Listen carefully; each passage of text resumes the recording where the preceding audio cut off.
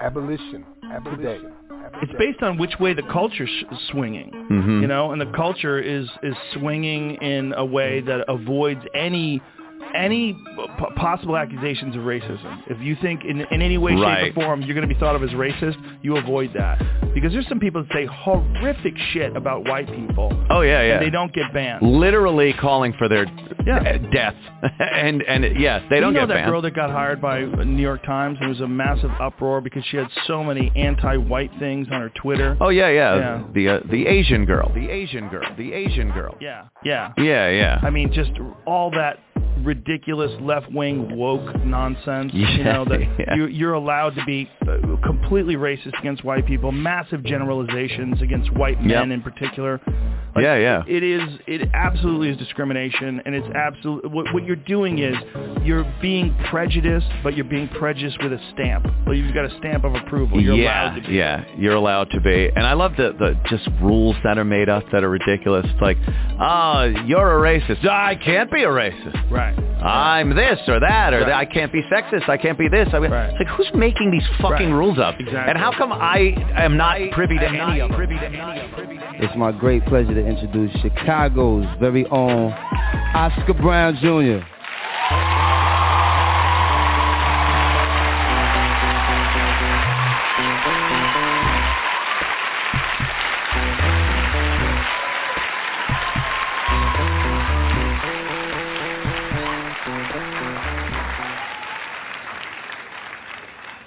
I apologize for being black, for all I am plus all I lack. Please, sir, please, ma'am, give me some slack, 'cause I apologize. I apologize for being poor, for being sick and tired and so. Since I ain't slick, don't know the scope, I do apologize. I apologize because I bear resemblance most black people share. Thick lips, flat nose, and nappy hair. Yes, I apologize. I apologize for how I look, for all the lows and blows I took. On those, Lord knows I'd close the book as I apologize. I apologize for all I gave, for letting you make me your slave and go into my early grave. Yes, I apologize. I apologize for being caught, for being sold, for being bought, while being told I count for naught. Yeah, I apologize. I apologize for all I've done, for all my toil out in the sun. Don't want to spoil your righteous fun, so I apologize. I apologize and curse my kind for being fooled, for being blind, for being ruled and in your bind. Yes, I apologize. I apologize and curse my fate for being slow, for being late, because I know it's me you hate. Why not apologize? I apologize and tip my hat, 'cause you so rich and free and fat. Son of a bitch, that's where it's at, and I apologize.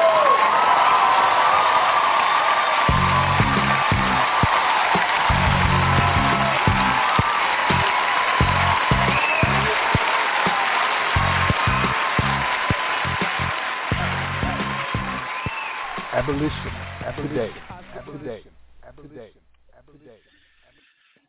You just heard Joe Rogan, Black People Are Racist. And that was followed up by Oscar Brown Jr. performing on Def Poetry Jam, I Apologize. Peace and welcome to Abolition Today, a weekly online syndicated radio program with a specific focus on modern slavery as it is practiced through the 13th Amendment of the U.S. Constitution and by for-profit prisons worldwide. We air live every Sunday at 7 p.m. Eastern, 6 Central, and 4 Pacific. Live streams and archived podcasts are available at abolitiontoday.org and on all major podcast platforms. We're also simulcast on the Black Talk Radio Network. My name is Yusuf Hassan, and I'm joined, as always, by my co-host, Max Parthas. Peace, Max. Peace, Brother Yusuf. I'm here in Sumter, South Carolina at the Paul Cuffey Abolitionist Center. Well, I want to say I apologize, Max. So last week, we spent some time listening to the brave leaders of modern American constitutional slavery abolition from across the country. Speakers included Samuel N. Brown, original author of ACA 3, the California Abolition Act, Minnesota State Representative Raina Moran, Stephanie L. Willis, policy strategist for ACLU of Louisiana. And in New Jersey, we heard from Carol Ruiz and Giles Shipp speaking on ACR 145. We also aired a little-known speech by Frederick Douglass from May 1865. It was his first public comments on the 13th Amendment, where he directly addresses the impending dismantlement of the American Anti-Slavery Society. Make sure you check that out in our archives. This week, we discussed the system of modern enslavement as it affects U.S. descendants of slaves. The false narratives, the systemic traps, the criminalization processes, and the racial disparities which are uniquely overrepresented in black communities. We'll be joined by the director of Decarcerate Louisiana, Curtis Davis. You all remember Curtis when he was on here before, and we have Curtis back again. Decarcerate Louisiana, or DELA for short, just had their slavery abolition bill, HB 298, passed through its first committee hearing on May 16th. A complete reversal from last year's loss and a 9-6 vote.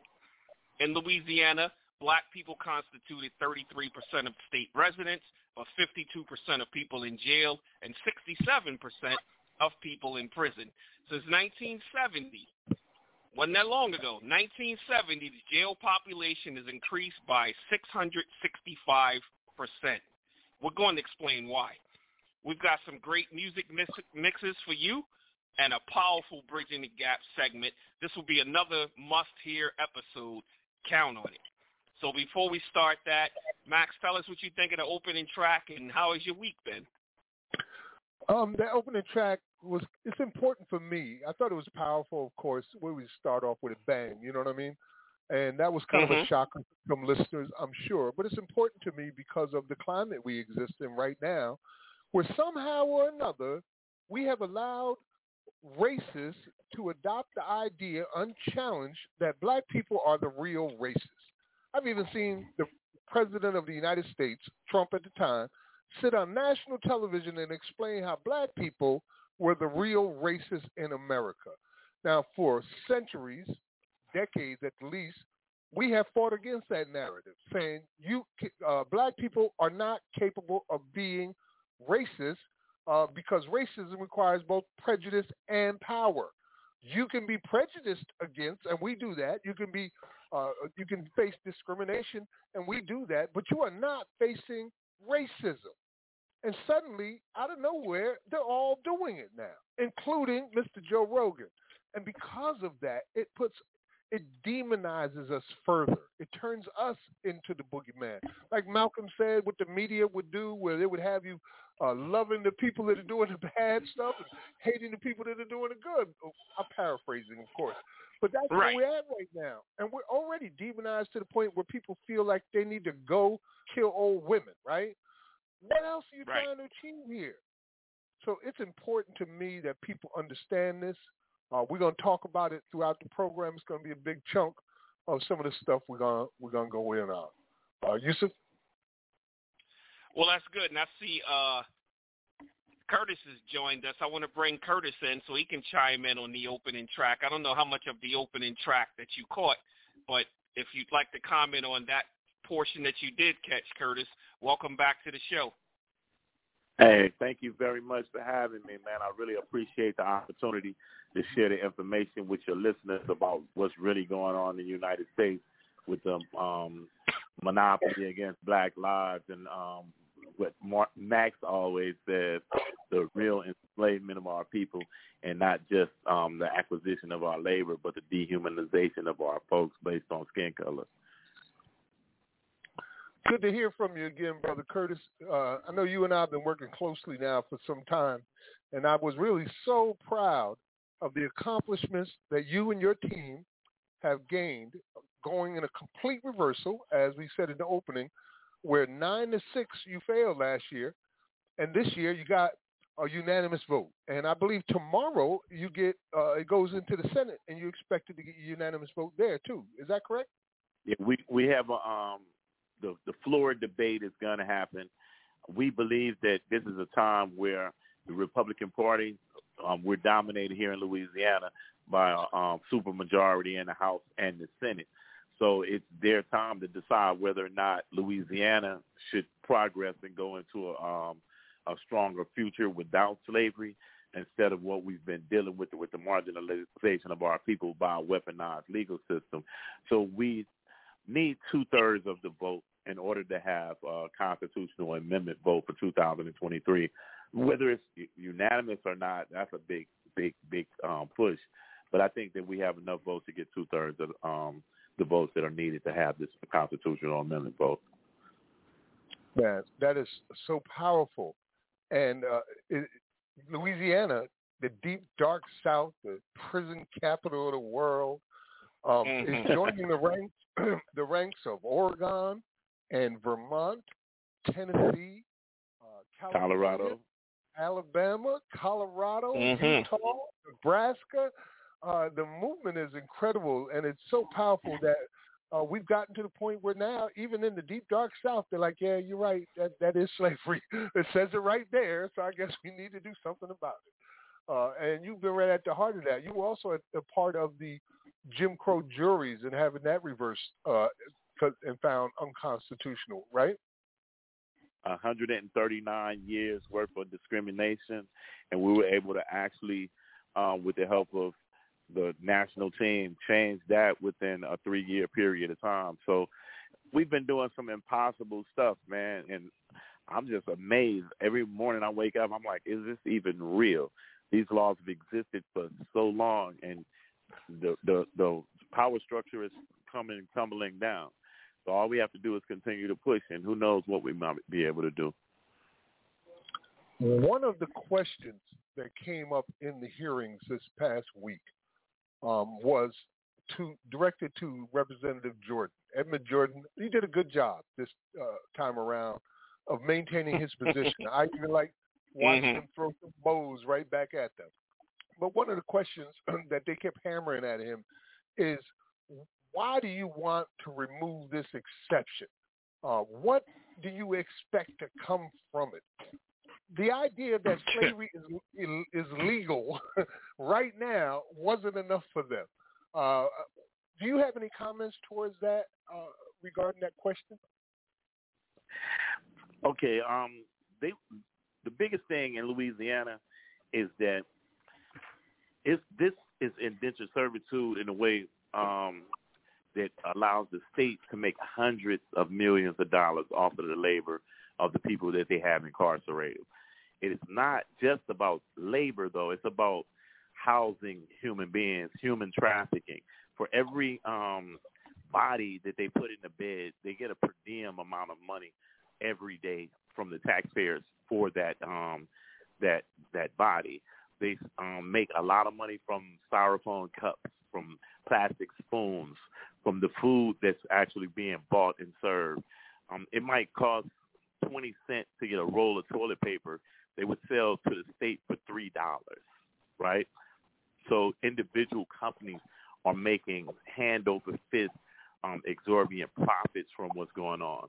So the changes of the laws that we're dealing with right now are not actually symbolic.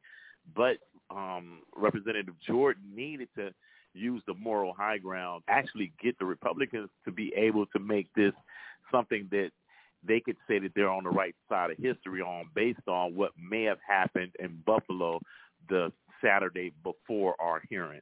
Nobody wanted to say that they supported any anti-black laws on that Monday. So even though that was a tragedy, it actually helped change something real big here in the deep, dark South.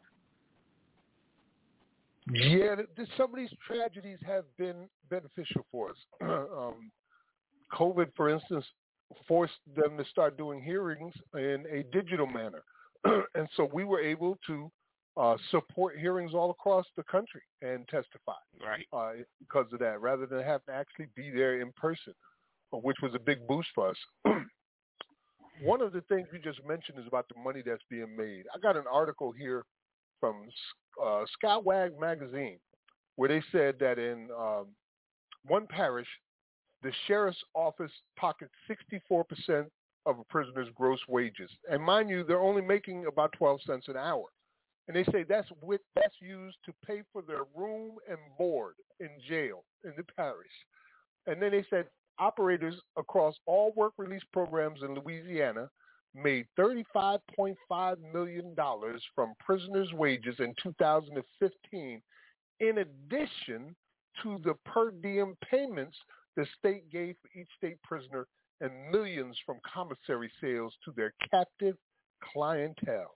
That's just one parish they're talking about. $5 million plus the store costs where people buying from the commissary and the per diem payments of having to pay room and board for a prison somebody forced you into. Fellas? Yusef? I'm sorry. I was sitting here doing some research as Max is talking, but just hearing that, it's like, I'm looking at our flyer for this week, and, the flyer it says Black Monopoly, and it has, the semblance of the Monopoly board where every square is go to jail. Every square. And then there's still where go would be, there's a person sitting in jail, and where free parking is, there's a person sitting in jail. And it's like, hearing those numbers shows how they figured a way out to monopolize off of blackness. That extended beyond the plantation, and it has sustained itself for so long, and but for slavery abolitionists, this would go on forever, right under people's noses, and no one would bat an eye, because they've been able to sell it in a manner that was socially acceptable. Because in some neighborhoods, it's a badge of honor to go to prison. In other neighborhoods, people feel safe when they hear of large amounts of people getting locked up. But under it is this money game that's happening that no one really knows about except the key players. And, that's what I'm thinking about. And, with Monopoly, the whole purpose of the game is to obtain as much property and as much money as you can get. And they've been able to figure out how to do this in real life. Yeah, every step of the way for us is go to jail. That's the trap that's been set, and we are the commodity being traded. Even before we're affected by the 13th Amendment, when we reach the parish jail, they're already exploiting us and our families at that moment already. I remember somebody saying that as soon as you get arrested, there's like a dozen people that get paid. It's probably more than that because there's so many hands in this pot. There was a big expose in Mississippi a couple of years ago. You remember it with the director of prisons in the whole state, Christopher Epps, found to be guilty. He was facing over 300 years in prison. Found out to be guilty that he was taking these no bid contracts, working with a former judge to manipulate the system so that he would get paid by these corporations who had this captive clientele. And Mississippi prison was in some of the worst conditions in the known universe. Just remembering the for-profit private prison out there for kids by the GEO Group that was shut down because of what was always happened. So he got found guilty, and he was making all this money. At one point, they tracked him going to 9 different banks. I believe it was like 9 different banks in 1 hour, and each bank he was going and depositing $9,990. Now, he was doing that to avoid the taxes and to put all his money into his accounts. He had all kinds of property he had gotten. He was even the director of the organization that rates the prisons and how good they are. And Mississippi was always receiving the number 1 rank, like top of the line. But it was the worst in the damn world. And he's in prison right now. And that went all the way up to the governor. But they also found, the FBI, because they're doing this thing across multiple states, that their contracts with places like Amarak and GEO Group and others traced to South Carolina and Louisiana. We're all involved in this. But a fun fact, the Burl Cain, who was the P.T. Barnum of Louisiana jail systems and was probably one of the greatest architects in convict leasing in the 21st century, is now the director of the Mississippi system. So think about that. He was made to resign in Louisiana after they found out that he had a continuous criminal enterprise going on, and his sons and family members were convicted and sent to prison, and he's now allowed to be the superintendent of the Mississippi jail system. So it's just a continuing cycle all the way from the original architect Samuel L. James, who came up with the convict leasing system in the first place, along with the non-unanimous jury system, all the way to this day, to where prisoners all over the country are working for pennies on the dollar, doing telemarketing, making computer chips, fighting wildfires in California, working at shipyards here in Louisiana and on oil tankers and so forth and so on. It goes so big that nobody really understands that this entire system has never been about correcting our crime issues. It's always been about a few people making a whole lot of money.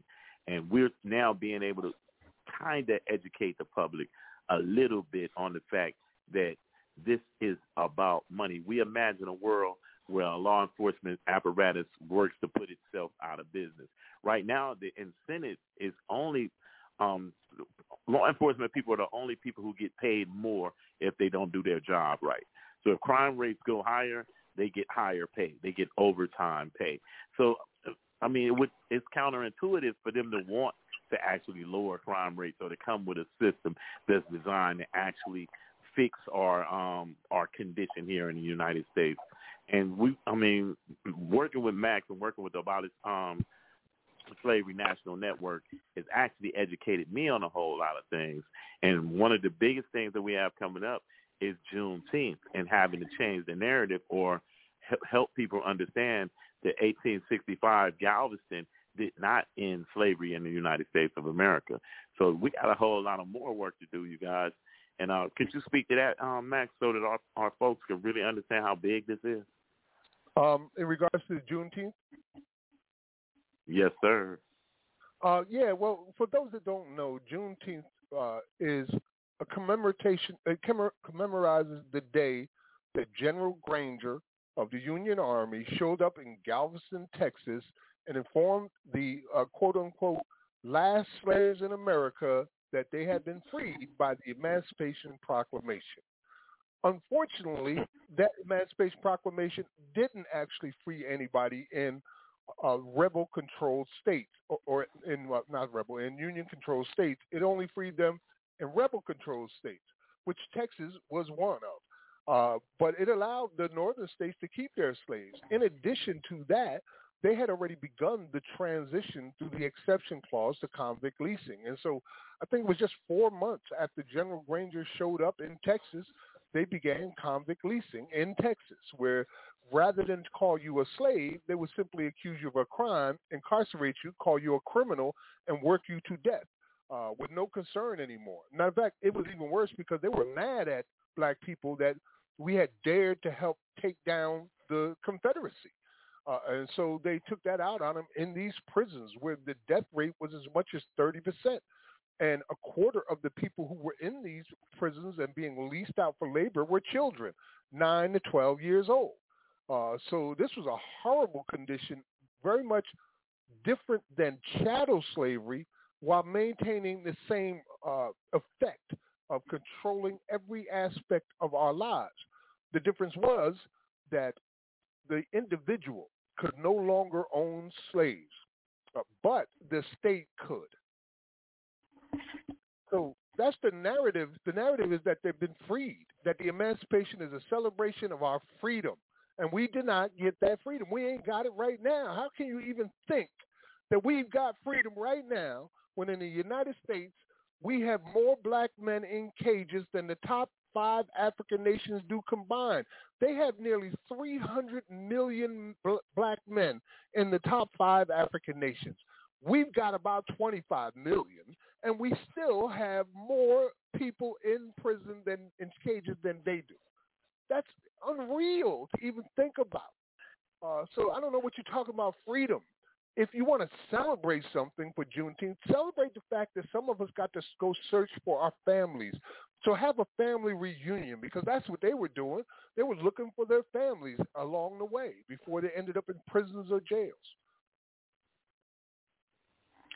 Wow. And ironically, I mean, it didn't take long. When we talk about the 13th Amendment being ratified on December 6th, 1865, and then the proclamation being given on December 18th, January 2nd of 1866 saw the first black codes instituted in Mississippi, I believe. Was it Mississippi or Louisiana? Yeah, 2 weeks later. Mm-hmm. Less than 2 weeks later, it was already black codes out there to make sure that system kept going. We talk about intention all the time. And you see what the next steps were. That shows what their clear intention was. And then it was only a few years later that we heard in Ruffin versus Commonwealth, where it was like, once a person is incarcerated, they become a slave to the state. They're civilly dead, and their estate can be dispersed like that of a dead man. So all of these things happened right away. It didn't take long. It didn't take 30, 40, 50, 60 years. A lot of this stuff was happening within the next couple of years. So because they knew what was going to happen. So it's still happening today. I mean, in Joe Biden's administration, having this black people celebrate all over the country, saying, wow, finally we got a holiday, Juneteenth, to commemorate the end of slavery. That takes a lot of the effort out of our community to understand that our racial equity problem still rests in the roots of the constitutional laws all over the country that are the slavery exception clause to make sure that black people remain marginalized. So I think that we cannot allow our folks and our allies to fall asleep on this. And I know it's going to make some people unpopular to take the wins out of ourselves for the Juneteenth celebrations, but this is as important as anything that we have going on right now. In my it was a huge slap to the face when the announcement of the federal holiday came about. It happened on the exact day that we were announcing the proposed 28th Amendment to sorry. Yeah, it's like I got stuck on my words, but to repeal and replace the 13th Amendment to remove the exception clause. That got sort of like pushed away from the headlines, and this federal holiday got pushed to the forefront, and that became the news. And, I was looking at things. Someone, I believe it was Sean Darling, sent us a photo of, these Juneteenth, all these things that are being sold. I think it was T-shirts. And I went and I looked on Amazon, and I was just like, wow. I mean, they have everything on there, from paper plates and cups to banners. And, I mean, you just name it. And, I hope I'm not sitting up here promoting stuff for them where people are going to be going out to buy it. We're kind of like telling you, look, don't go buy this stuff because it's a lie. Juneteenth did not free anybody. Not in the sense of what true freedom is. What it did was it opened the door for what the next phase was going to be. That's all it did, because as we've shown you, within weeks,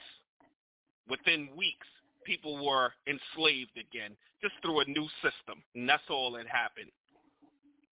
Hey, Curtis, there's a couple of things that I did want to cover with you, but I also have some tracks I want to play today. So let me ask you, do you plan on staying with us through the whole show, or are you good for just the first hour? We have a statewide call to get ready for in the morning. They're actually on the call right now. So I can use my other phone for the Zoom call, and because I really do want to stay with you guys for as long as possible. But we have to get up in the morning and get these laws in place. You know, the devil is busy, so the freedom fighters have to stay as busy. All right. Exactly. I have a track I want to play, but before that, I do just want to point something out. You know, one of the big problems that they're complaining about in Louisiana is that they may have to review all the felony cases because in Louisiana they sentence people to what's called hard labor. And hard labor is just another synonym for what? Slavery, indentured, involuntary servitude. So I said, well, how many states actually sentence people to hard labor? I wasn't sure. I didn't know. And I'm still not really sure. I only found 2 that do it so far, and that was Arkansas and Louisiana, where they sentence people to hard labor. But one of the things that I did found by mistake kind of surprised me. It took me to Kentucky. And I discovered that in addition to the hard labor, they also start the felony disenfranchisement, where you can no longer vote, and it's written into either their constitutions or into their other statutes. And I found out that in Kentucky, the same year that they adopted the exception clause to use convict leasing was the same year they also introduced the felony disenfranchisement law. If that's not a matter of an intent, you know exactly what you're doing. You're going to put them in prison, turn them back into property, and then remove their ability to vote for anything to get you out for the rest of their natural lives. And there's states all over the country that have very, very similar laws to that. We have a map that we'll share with you later on. Today, we don't have our assistant here, Jeanette Smith. She's in a hospital with her mother. Send some prayers out that her mother gets well. But we'll get the information on our page at Abolition Today on Facebook as soon as possible. Now, with that being said, I want to go ahead and play this interview or a section of it from one of our former guests, Professor Robert Chase out of SUNY. And he talks about the black codes and convict leasing and criminalizing blackness. And that's going to be played along with Wynton Marsalis's Black Codes, which is a brilliant combination from Brother Yusuf. You're listening to Abolition Today, abolitiontoday.org, with Yusuf Hassan, Max Parthas, and our guest, Curtis Davis. We'll be right back after this. Abolition. Today.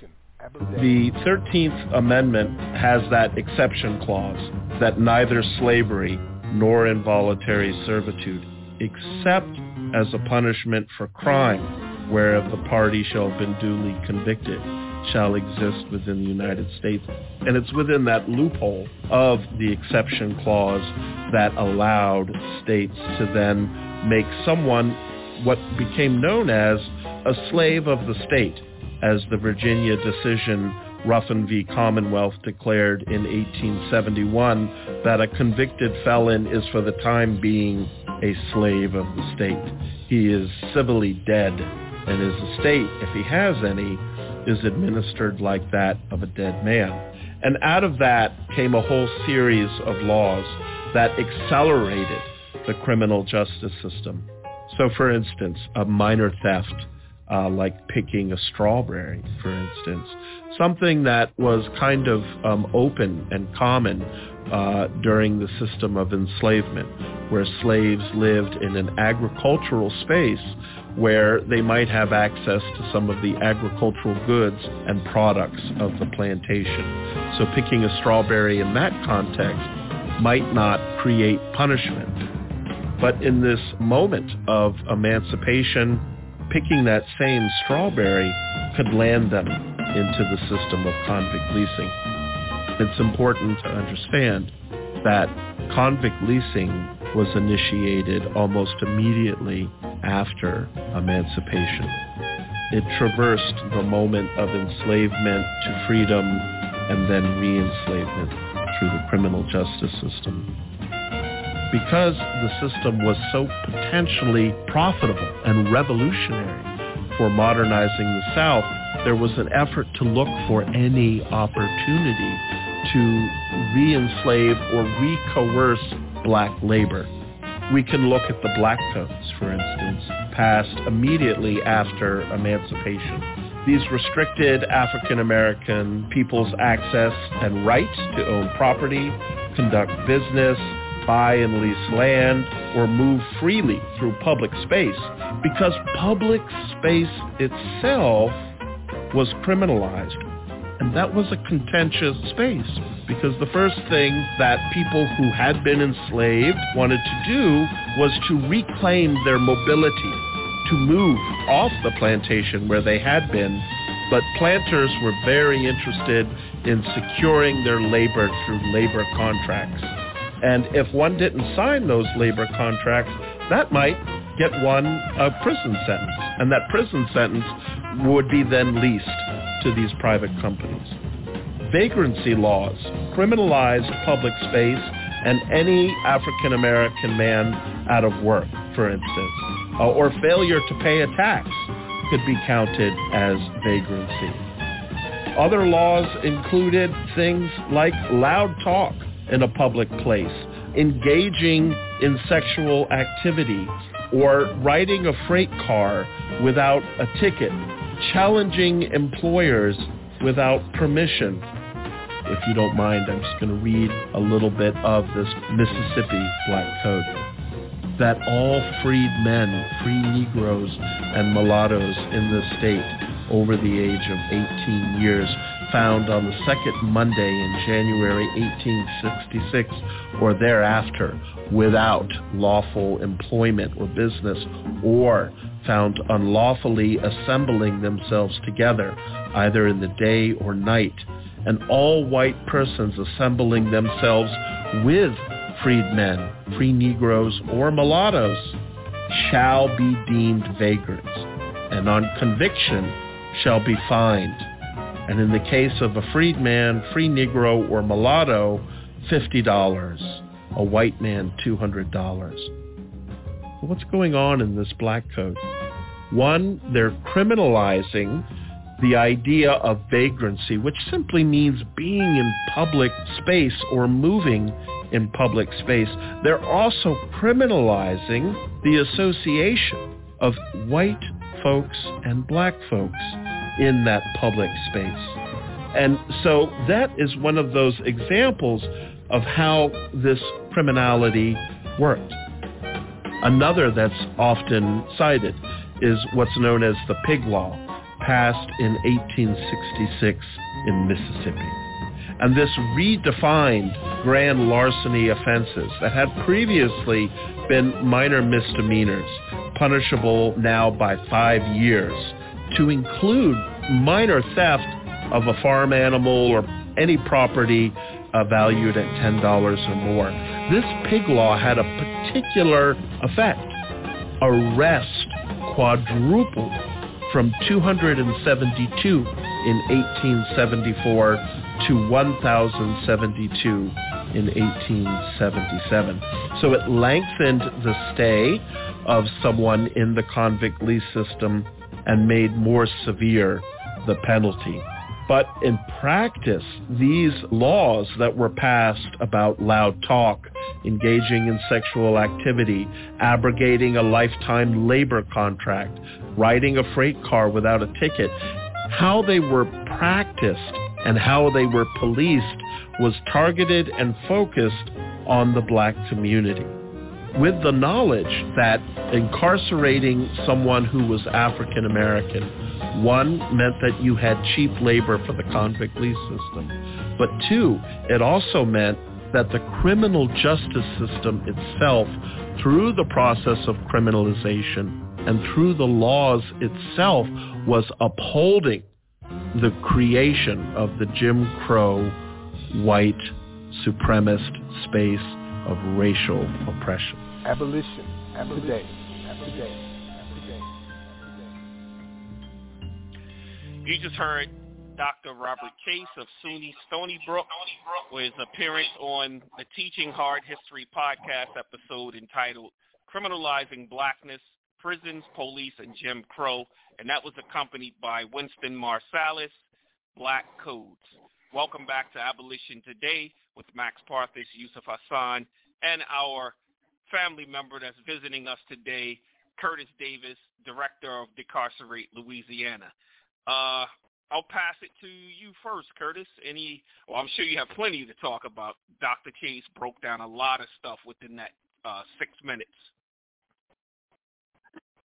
Man, they should be paying you guys for all of this game that you're giving away for free out here, because black leadership across the whole United States of America has intellectually dishonest, because most of them realize what's been holding us back, but very few of them have been strong enough to step up and say, look, we need to stop this once and for all. If we're going to ever have real equality and serious opportunities in the United States, these badges and incidents and these codified enslavement laws have to be removed, because they are the number one enemy to black progress. And I just want to thank you guys so much for taking your time out and putting together such eloquent shows, and, you know, making sure that even the dumbest of us can understand that we have to do something about this in order to change our condition. So again, thank you guys, man, for having me on and for doing what you do every day. Appreciate that. Yes, indeed, brother. I know recently, again, back to Louisiana, one of the concerns, as I mentioned before the track, was this hard labor thing.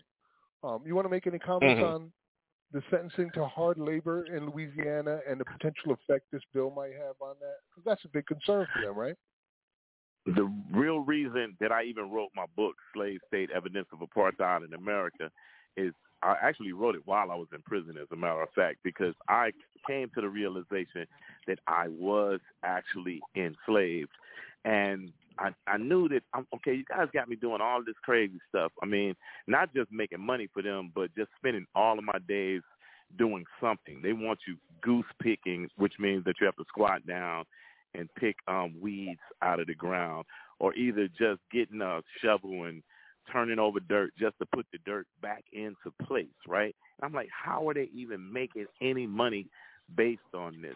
This hard labor thing is a necessity. The tedium, the monotony of it actually is designed to break the human mind. So the Louisiana system was actually designed to beat black people down, put us back in the condition of not just the traditional chattel slavery, because we're no longer owned by white people, but we were underneath the foot of white people. So if you were sentenced to hard labor, then you could be made to do tedious tasks every day for up to 12 hours a day, right? So in Louisiana, because all felony crimes are sentenced with hard labor, if this law came to pass, then it has a potential for a challenge of every single conviction in the state of Louisiana. And that's what the Republican Party or the opposition knows about this bill, but can't really use to stop the bill from moving forward at this point. So we do have a chance to really change history in a major way out here. I don't know the future, but I think that good things are ahead for us. Their reasoning for wanting to sentence people to hard labor varies depending on which case or Supreme Court hearing you're talking about or what state you're talking about. I know in Louisiana, they were very clear that the reason they want to sentence you to hard labor is so that you help make up for the cost of incarcerating you. So if you're picking cotton out in the field, you're out in the field working on the vegetables, or you're working for a company making components and stuff like that, that's going to somehow offset the price of your incarceration.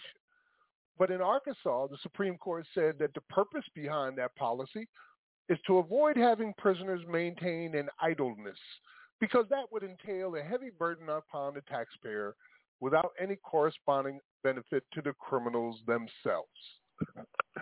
So which one is it? Is it because you just don't want us twiddling our thumbs, or because we need to pay some money back that we suddenly owe for the crimes that you have accused us of?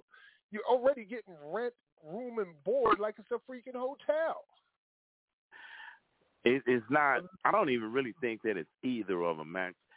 According to our statistical data and research, the entire population of prisoners were paid about $1.6 million last year, right? In a system that was maybe $700 million. So the actual work that we're doing or getting paid for or whatever, incarceration.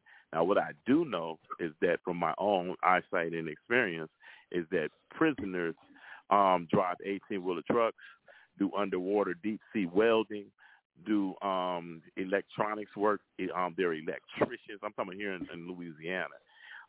Work everywhere, but we work for people, like individuals, not the state. The state leases us out, or not the state, the wardens of the facilities lease us out to different corporations, and they're probably like family members, old uncles, or uncles twice removed that owns different type of companies, and they pay a wage of, let's say, 80 cents an hour to those special inmates that have special skills for a job that probably is worth $50 an hour. Like a deep sea welder makes like $100 an hour. One that's trained in Angola would make like $1.20 an hour because that's a specialty job. Where are the other $48.80 going? That's the issue. And those kickbacks are going to individual private companies. It has nothing to do with benefiting the state in any shape, form, or fashion.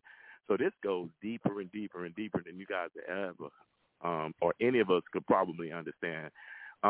Vending at the commissaries. Every item that's sold in the commissary comes from an individual private company, a private owner. And the process of getting involved in selling something in a prison has more to do with who you know than your ability to deliver that product.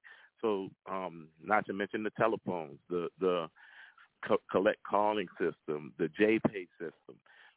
There's so many forms of monies that are being made that are not counted in the actual estimate of how much it costs to incarcerate somebody. This is multi-billion-dollar operations that's happening in Louisiana, and we just got to figure out how to quantify it and how to use our lay economics to explain this to people who have made a system that's almost unexplainable. I'm in agreement with you that it's neither. I think they have shown by their actions exactly why they're doing this. What did James Baldwin say? I can't believe what you say because I see what you do. See what you're doing. And between 1866 and 1869, there were 7 states that became the first states in the U.S. to lease out convicts. It was Alabama, Texas, Louisiana, Arkansas, Georgia, Mississippi, and Florida. Those were the first ones in a 3-year period immediately after emancipation to exploit exception clauses that they have in their state constitutions, and have had them since that point, and some even before. In addition to that, there's if you just look it up on Wiki, where they talk about prison labor post-13th Amendment, and this is like the common knowledge site, It says immediately following the abolition of slavery in the United States and the ratification of the 13th Amendment, the slave labor-dependent economy of the South faced widespread poverty and market collapse. Southern lawmakers began to exploit the so-called loophole written in the 13th Amendment and turned to prison labor as a means of restoring the pre-abolition free labor force. And then they go on basically saying what Professor Chase just said. But that's why they did it, in order to rebuild the South and to continue to make money on slavery and human trafficking. And again, they also became among the first, I believe, the women's prison in Louisiana was one of the first examples of renewed for-profit private prisons. Began there with CCA, with the women's prison in Louisiana. So they went from convict leasing and working your ass to death to just warehousing your body for money. So they put you in a cell. They collect a bunch of money for having you in that cell. They exploit you and your family while you're there, and money's coming in from every direction, and all you got to do is sit in a cage. Curtis? That's the best explanation I've heard in a while, and you're right, Max. That was my point. Just me picking some grass out of the ground is not making the money. So I had to really dig inside myself to figure out how are you guys benefiting from me being here? That's when we started studying the per diem. That's when we really started studying how well connected these different organizations are to the vending and the telephone system and whatever it costs to have a prisoner in a place, right? And that's why I talked about styrofoam cups, plastic spoons, straws, disposable stuff, not just, the stuff that we need to keep on buying over and over and over again. Mm-hmm. Somebody making $1 million off of plastic spoons. He leading up to our music break at 8:00. Yeah, man, that's what I was hearing as he was talking. I was like, oh man, perfect you talking segue. Like Chase Shizzer. Exactly, because Chase Shizzer was breaking it down. He said somebody got to build the buses that take the prisoners there. Somebody got to build the prisons. Somebody got to make the ink for fingerprints.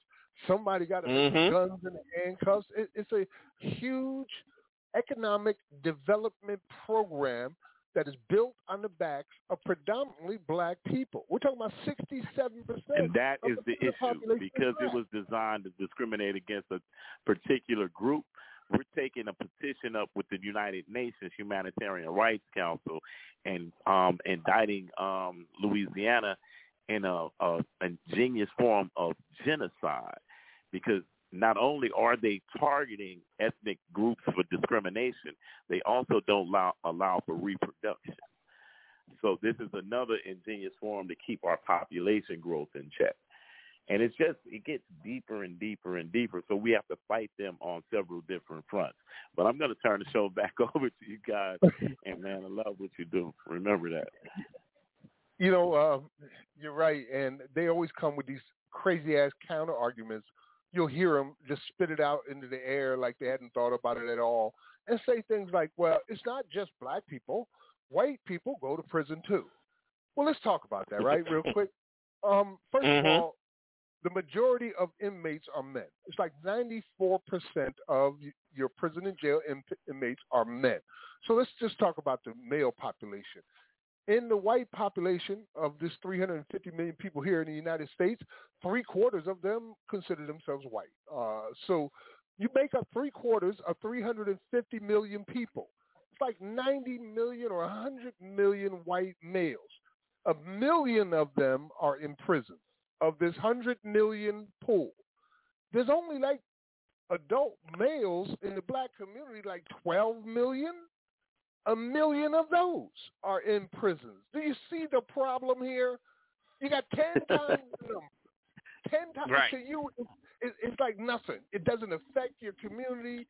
You don't feel the ripple effects from it, because by sheer numbers, you could take that blow and keep on moving as a people. For us, that's 1/10 of our goddamn men.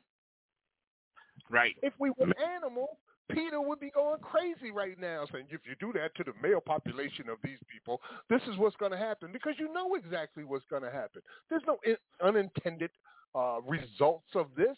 When you take away 1/10 of the male population, what do you think you're doing to the population? I've seen something called overpoaching of bull elephants in Tanzania, and they studied this, and they understood that once they overpoached the big male population, because they were after the ivory tusk, right, that they've seen a phenomenon happen. The juvenile male population started going into the human-populated areas, turning over cars, going through people's living rooms. They became criminal, without a better way to understand it.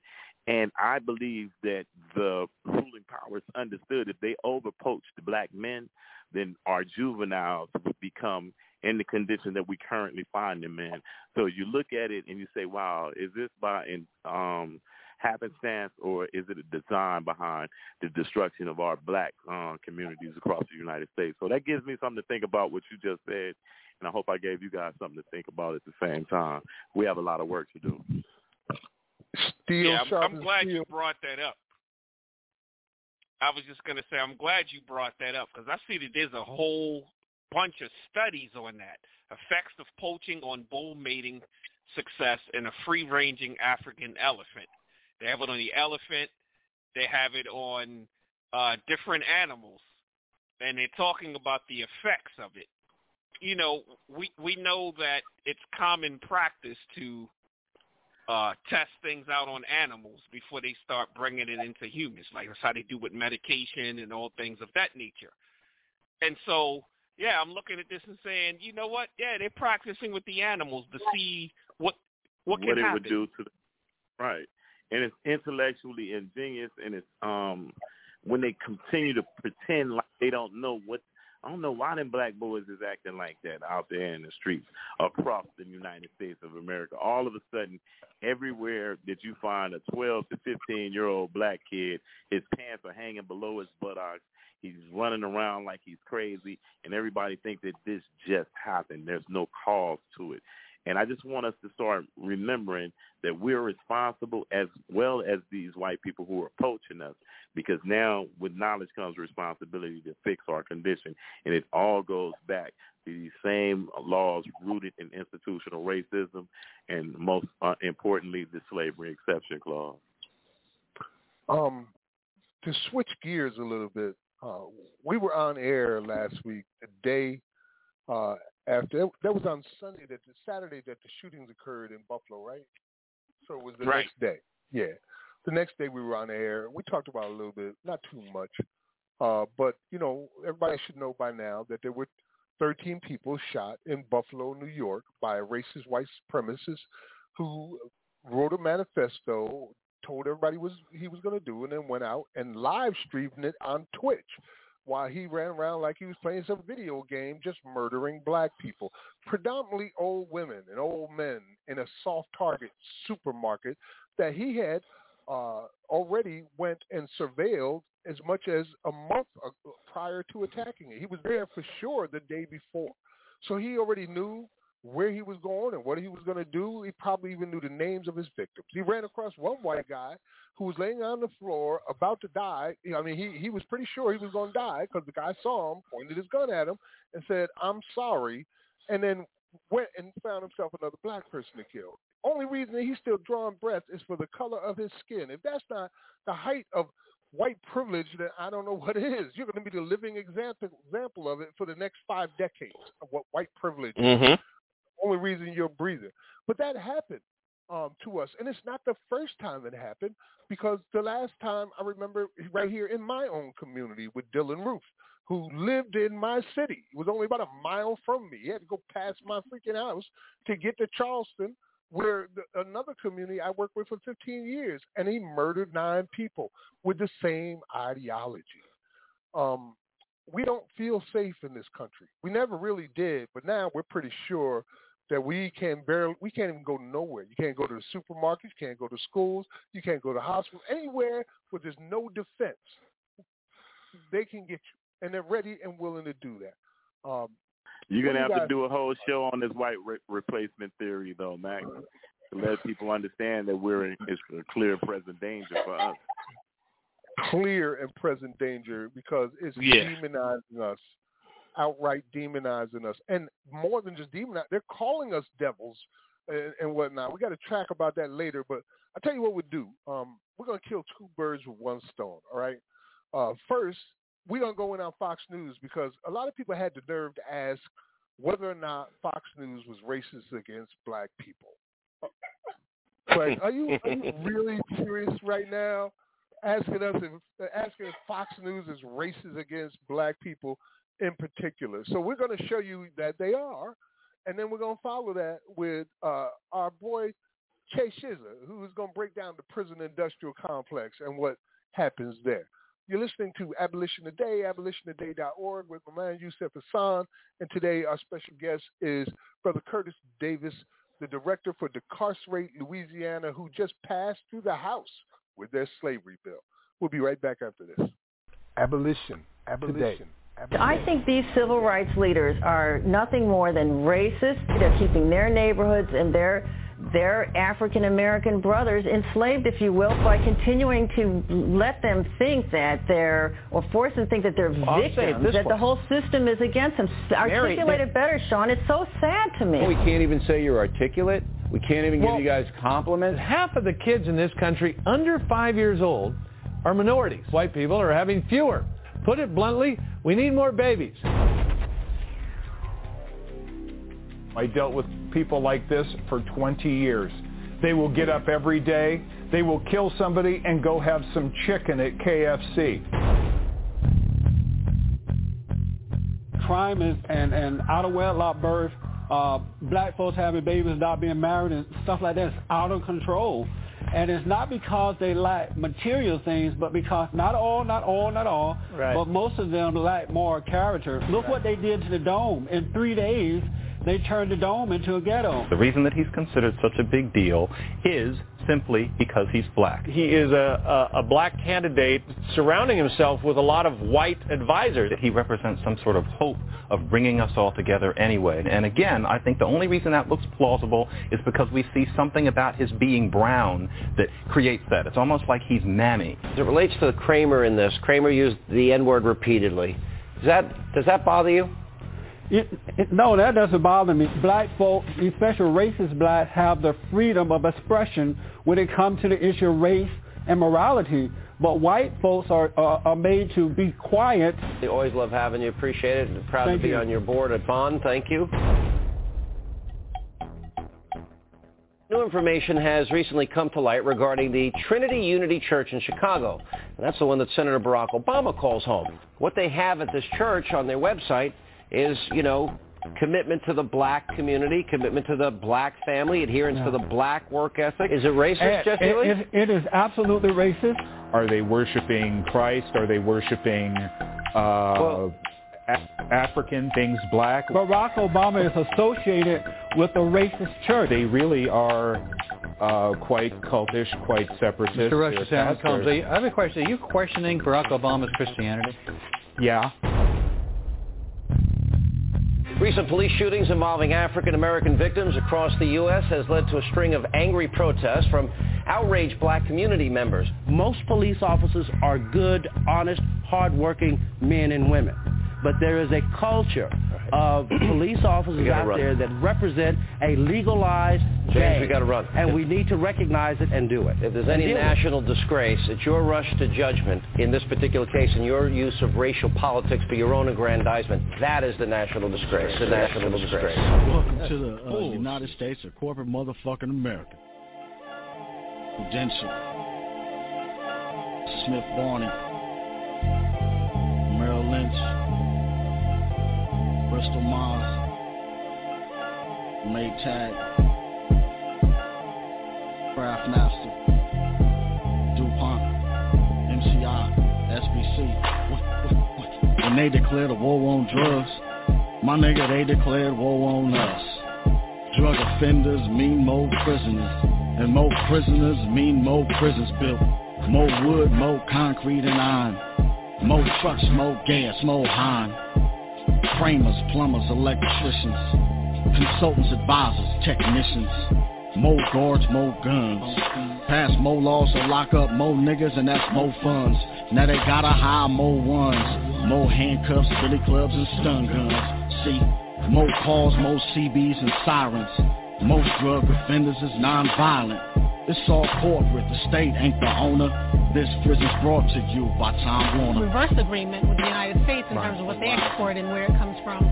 But the mere fact that they say that the Tariff Act of 1930 that said that we're not allowed to accept prison labor produced goods, imported into the country, it should mean that you don't think it's right. And if you don't think it's right, then you need to look in your own backyard and see what you're doing. Somebody gotta dry the buses out to the sticks. Somebody gotta make the ink for fingerprints. So these companies, they donate to candidates. Cash for the ones that's tough on crime in a state. More arrests equal more votes. Pass more laws that hurt more Latin, black, and poor folk. Then cut money for education so they can spend more on incarceration. The company that fed your kids at lunchtime now feed them when they grown, locked on the child line.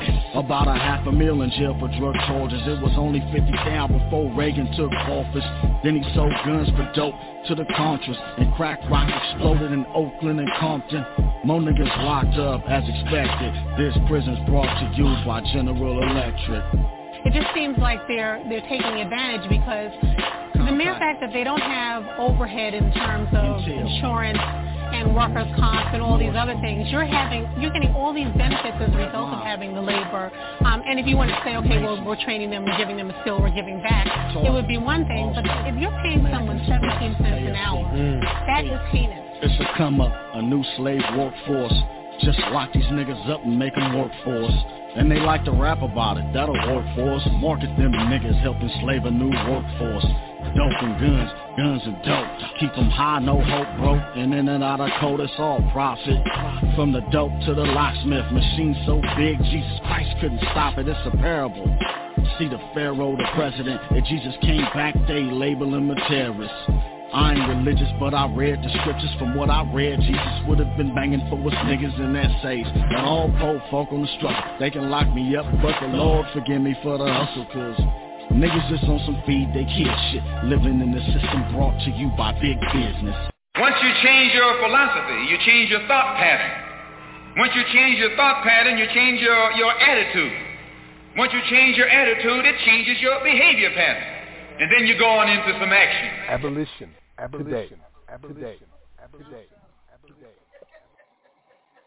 That was a mix of Fox News clips, followed by the Prison Industrial Complex by our main man, Che Skizza, and followed up in the end by El Hajj Malik Shabazz, Malcolm X, who just, his 97th birthday just passed this past Thursday on the 19th.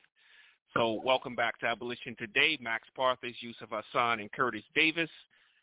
I'll start with you, Max, this time. I'm going to pass the mic to Curtis, I guess. Go ahead, Curtis. You got any comments on what you just heard?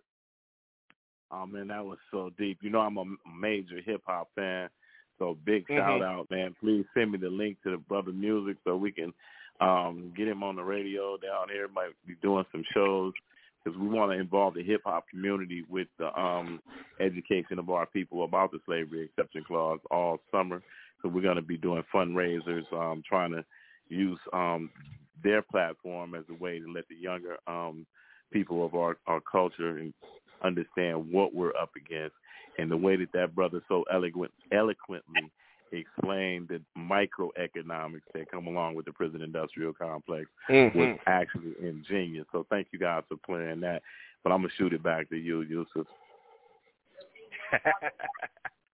You know, there was so much being said in those Fox News clips.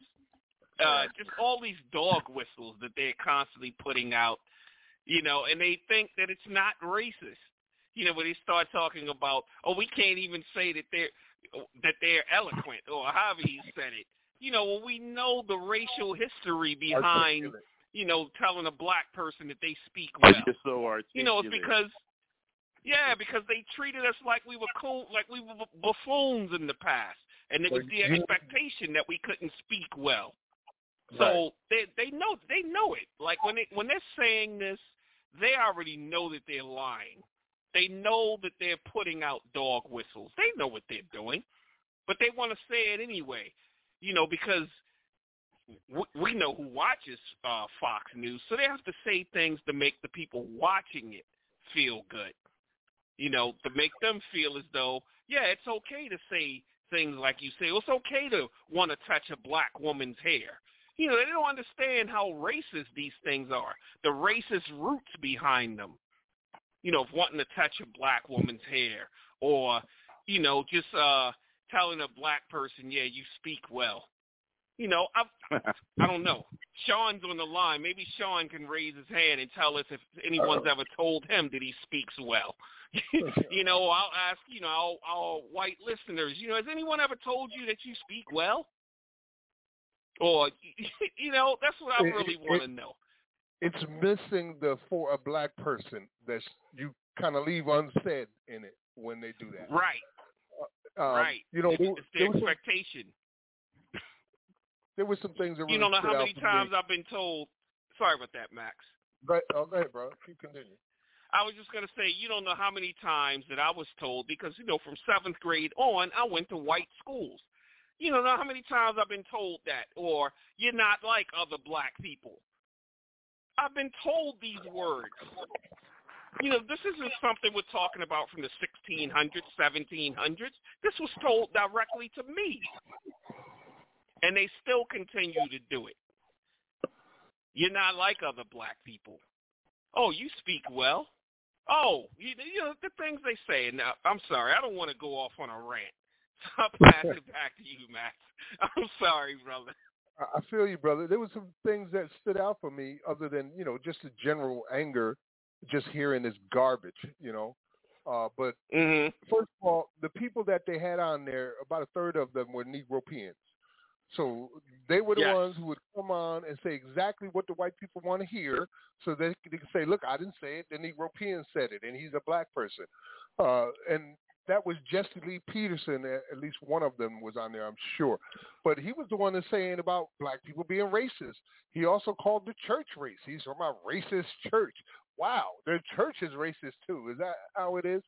And then saying that, you know, it basically, if you're concerned about the black plight, you must be racist against white people.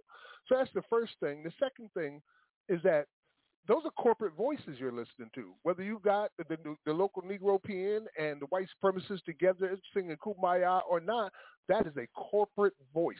They do not allow anything on that channel that they don't want, that they haven't decided you should be hearing.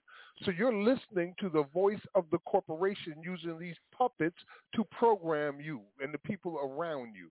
And those are the very same corporations that Chase Skizzer broke down so eloquently when he started naming them by name, like General Electric and Time Warner. Man. Exactly. It's the same people. So, yeah, that's what I wanted to say about that. And it demonizes us. As I keep saying, when you hear this, people are listening. And when they hear this, they think of, you know, us, black people. You're the problem. You damn Soros, paycheck collecting commies and socialists, and you need to be eradicated. That's what they start talking. Well, I'm wondering when I'm going to get my check. I haven't gotten my check from George Soros. Have you? Where's my check? Dude, we all work for George Soros, and we're all Black Lives Matter, right, Curtis? Curtis, like, my name is Bennett. He may have had to step off to the other call for a second. I'm sorry. Didn't you say that we had one of our white constituents on the phone? Yeah. Do we? I wouldn't put him on the Yeah, spot. Sean's there, but he may not want to come on. Sean, if you want to engage in the conversation, just press 1. There he is. We have somebody. From 803 and Sean. All right. So who is Sean? Go ahead. Make the comments in 803. Hold on. We got you. Your mic is open.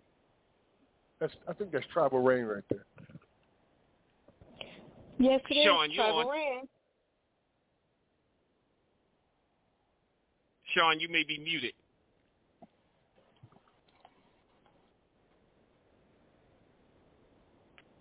Sorry about that. You Sean, you with us? Yeah, we hear you now. We were being racist and oppressing him.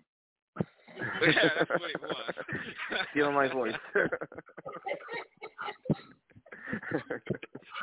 I was kind of holding back a little bit because I didn't want to, you know, I understand the best that I can, you know, as a white person, you know, how these things work, you know, so I didn't want to put my experience in there. But yeah, it's totally crazy, you know, what people try to portray black people as. Right. I think Curtis wanted to ask you a question. I think that's why he mentioned it.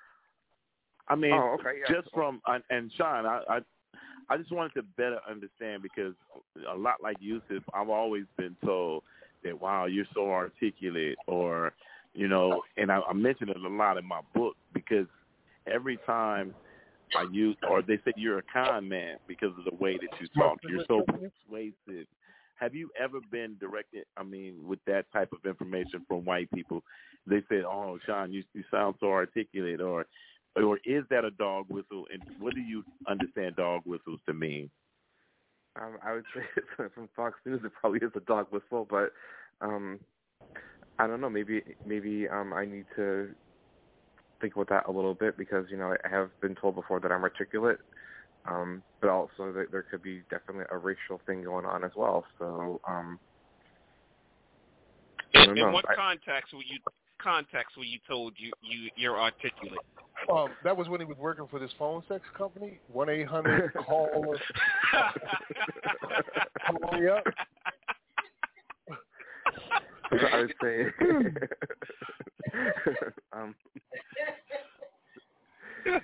in the context of college, yeah, definitely.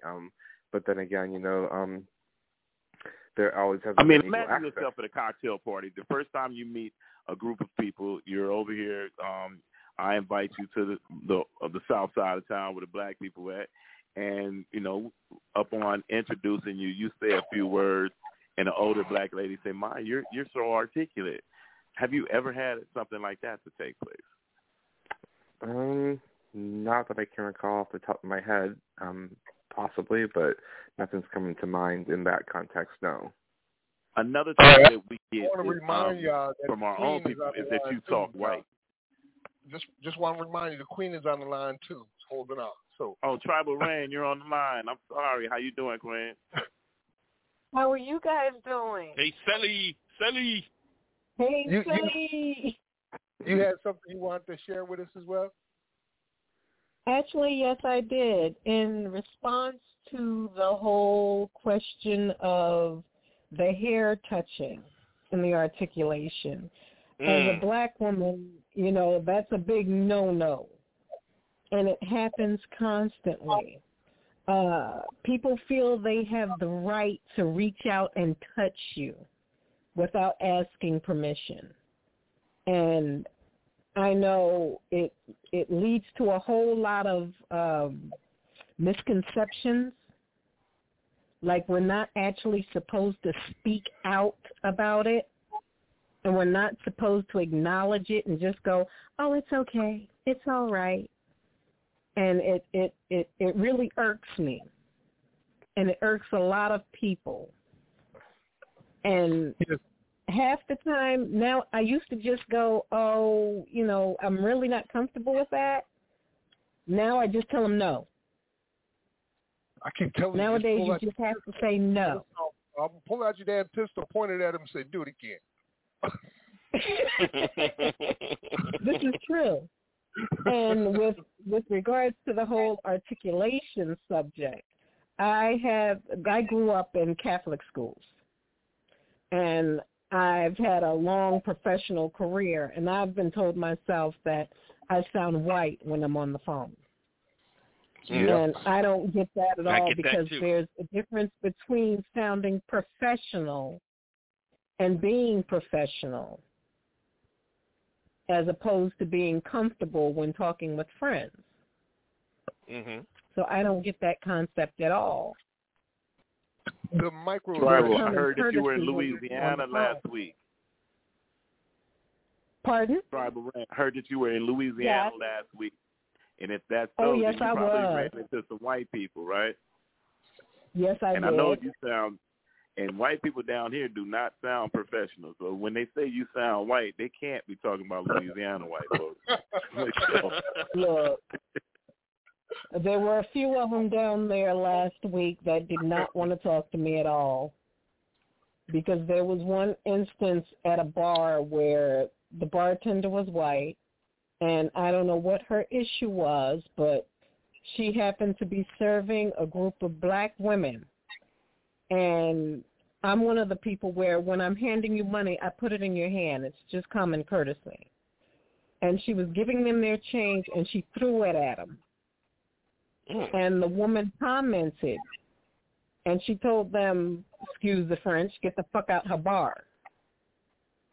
And she kept saying it while pointing her finger in the woman's face. Now, not to put your finger in the black woman's face. But she was saying it with the comfort of being behind the bar. And in the South. And look. Then they called the bouncer over. I got a recording of what she said. If we'd known you all were going to be this much trouble, we would have picked our own fucking cotton. Right. You know what I'm saying? This is true. Right. And it was with the comfort of knowing that she was safe behind the bar.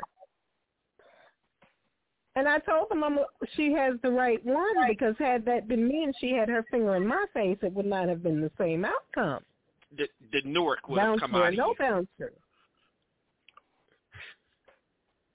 And that's why you ain't traveling nowhere without me again. Right. Exactly. That. So yeah, it's just a whole different concept. It's like white privilege is more prevalent nowadays. I don't understand it. Yes, they have been emboldened, as Sharon just said over here. They were emboldened. Yeah. They were already there waiting for their savior. The same reason that they were using tactics to prevent black leaders from being born, they weren't doing it to the white community. And so they got some of those saviors that came in who championed their racist, genocidal, sociopathic causes, like Donald Trump. And it was funny because this was right after the whole shooting incidents last week, and right after the manifesto came out. Well, the micro racism is constantly there all the time. We're clutching your purse when you come in the elevator, locking your doors when you see it come by. But those are just the small things that the average person has to deal with. It gets a lot worse than that. Ask some of the people who have been lynched how far they can go with it. One of the things that bothers me about what I do on a regular basis is I consistently have to report on the deaths of those around me killed by police or by the state. And the names are so fleeting. Like, we remember names for about 3 or 4 years, and then they're vanished, and the next batch of names pop. It's even getting shorter. Like, we're forgetting Ronald Green already in Louisiana, and that was worthy of a revolution, what happened to Ronald Green in Louisiana. And his name ain't even out there right now anymore. It's already forgotten because we got 13 more that just got killed. And everybody's memory ain't good enough to remember 4,000 or 5,000 names. So it's just horrible circumstances for sure. Brother Curtis, any commentary? Before I leave and join the other call, it's good that you mentioned Ronald Green, because the governor of Louisiana is now in a major hot seat as they've found evidence that he was complicit in the cover-up. Because remember that they originally tried to portray the Ronald Green execution as something totally different than what it was. As a car accident. The car accident. The governor was made aware of the situation from the inception, and those things are recorded. So Louisiana is about to be on the forefront of the police brutality question once again. I'm sorry, family, but I have to leave to attend the call for our hearing in the morning. Quick websites to help, man, where we could donate and visit the website. And where to Definitely. Get your book? Okay, my book is Slave State, Evidence of Apartheid in America by Curtis Ray Davis II. You can get it online anywhere that you could buy books, Barnes & Nobles, Target, Books A Million, Amazon. Also, we want you to come to Decarcerate Louisiana on Facebook, decarceratelouisiana.org. Of course, Abolish Slavery National Network.org, Exception.org, and just pay attention to what's going on across the country. And if you are interested in taking the slavery exception clause out of your own constitution in the state that you're in listening to us, please reach out to Abolish Slavery National Network, to our field director or director of field operations, Max Barthas, and we can see if we can get you guys some help as we'll all continue to work in solidarity to change this dreadful situation. Yusuf, thanks again for having me on. Peace out. Sure, brother. Peace, brother. That happened to you down here. See you later, Max. And Sean, sorry for putting you on the spot, but no, it's all out of love. Peace, family. All right. Peace. That was the director of Curtis. Louisiana, Brother Curtis Davis.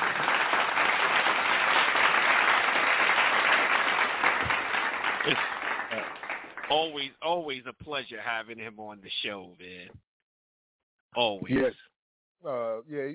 He's so articulate. Oh, but you're being racist. That's what Joe Rogan would say. How come you get to say it, but he doesn't? I think we really need to put a stop to whenever you hear these white people out there, and even black people, start to talk about how black people are racist. You got to shut them down. You got to shut them down right off the bat. Don't even go there.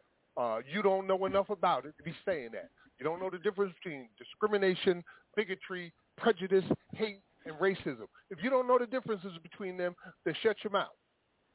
Because you can get people killed with that type of rhetoric. You literally are getting people killed with that type of rhetoric. I was going to correct you on that. They are getting people killed. Yes. Not could, but they are getting people killed. The Joe Rogan, Tucker Carlson, Rush Limbaugh still. You know, he's in the grave, but he's not exempt any longer, anymore. Right. The after effects are still there. Shutting down Marjorie, what is her name? Marjorie Taylor Greene? The Wicked Witch of the wherever? Yeah. Yeah, the representative out of Georgia? Yes. In fact, didn't we have an article about her? Yeah. I don't have it in front of me right now, but it's part of the continuation of calling black people racist. She gives several examples. Yeah, go ahead. I have a short write-up that you did on the article. It says in a Saturday interview on Real America's Voice, that sounds like a Fox program, Greene argued that there should be more focus on minorities who carry out racist attacks. It's a quote. Jerry Nadler was on the House floor and he was talking about white supremacy, she said. And he was bringing up the terrible shooting that happened in Buffalo, but totally ignoring the shooting that happened in California that I think involved an Asian man who was the shooter. Greene also pointed to two black men who were accused of attacking white people. These people are guilty of these crimes, and it's not about race. It shouldn't be about race, but they're clearly racist as well. And this is based on an article from Raw Story. Right. May and 22nd. There was no challenge to it. No challenge in the article. Yep, no challenge in the article. She just got away with it, said it out loud, and everybody's starting to take it as truth because you're repeating a lie. And so it must be true because everybody's saying it. Well, the way of the wicked is wide and traveled by many, and the way of the righteous is traveled by few.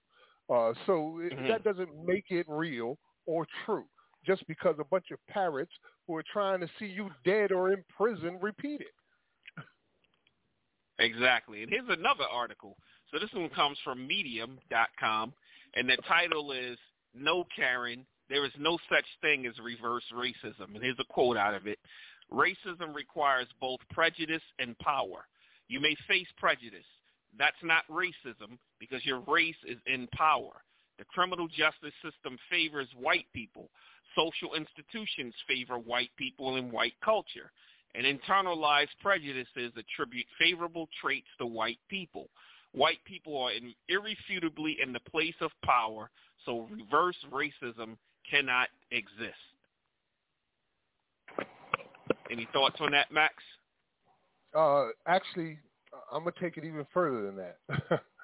Because not only are they using these terms to demonize us, literally call us demons and seek our deaths, but they've incorporated the Christian National Church, Nationalist Church. So you've got these evangelicals all across America, these white evangelicals along with some of their European evangelicals who are basically calling for our death in public. The First Amendment does not protect calls for violence. That is not protected by the First Amendment, and yet they're allowed to get away with it, saying it. There's a pastor, as a matter of fact, Greg Locke, and he has thousands of people that show up at his church and millions of people that are online listening and watching. And he came out with some of the most horrible things you can imagine somebody's going to say and said it out loud. All the quiet stuff got said out loud in the church by the pastor as directives for the entire congregation of millions. And you got to know that this has an effect on people's minds. So how about we play that track so people can hear this with their own ears, and then we'll talk about it on the other side. Let's Sound do good it. To you? All right, this is Sounds MSNBC Mehdi Hassan on Pastor Greg Locke, and it's going to be followed by some hotness with Blues Saraceno wicked gonna come. We'll be right back. This is Abolition Today. Peace. Abolition Today. The journalist Sarah Posner has written a book on how white Christian nationalists powered Trump's presidency. She put it in this way in an essay this week for Talking Points Memo, quote, "A movement that elevated Trump to messianic status was able to convince millions that satanic forces had robbed God's man in the White House of his anointed perch as the restorer of America's white Christian heritage. Their duty as patriotic spiritual warriors was to go to battle on his behalf." Need an example of what that battle looks like even now? Perhaps you've seen this viral clip of Tennessee pastor and January the 6th attendee Greg Locke this week. I'm to the place right now, if you vote Democrat, I don't even want you around this church. You can get out. You can get out, you demon. You can get out, you baby butchering election thief. You cannot be a Christian and vote Democrat in this nation. I don't care how mad that makes you. You get pissed off as you want to. You cannot be a Christian and vote Democrat in this nation. They are God-denying demons that butcher babies and hate this nation. Bunch of devils. I'm sick of it. They want to talk about the insurrection. Let me tell you something. You ain't seen an insurrection yet. You keep on pushing our buttons, you low-down sorry compromisers. You God-hating communist America. You'll find out what an insurrection is, because we ain't playing your garbage. We ain't playing your mess. My Bible says that the church of the living God is an institution that the gates of hell shall not prevail against it. And the Bible says that we'll take it by force. That's what the Bible says. Wow. Let me ask you this. If a Muslim imam in a mosque said that, looked into the camera and said, "You ain't seen an insurrection yet, and we'll take it by force. That's what the Quran says." What do you think would happen to that imam? Seriously, what would happen to him? I think we all know. Look, that clip of Locke speaking at his tax-exempt church is one of the most bonkers, most disturbing, most extreme things I have seen in recent years. And I say that as someone who's spent the past 7 years covering the likes of Donald Trump and Marjorie Taylor Greene. But here's the thing. Thousands of people attend some of Greg Locke's sermons in person, millions online. He's one of more than a dozen pastors who've participated in this weird Stop the Steal roadshow that features General Michael Flynn and Roger Stone and Eric Trump holding events at churches across the country. And when you're calling Democrats demons and devils, it's like more and more Republicans calling Democrats pedophiles. Devils and demons and pedophiles can't be allowed to win elections. They are by definition ungodly and illegitimate. And anything you do to stop them is justified. Something wicked gonna come. Something wicked gonna come. What have you done? What have you done? Wicked gonna come. Something evil.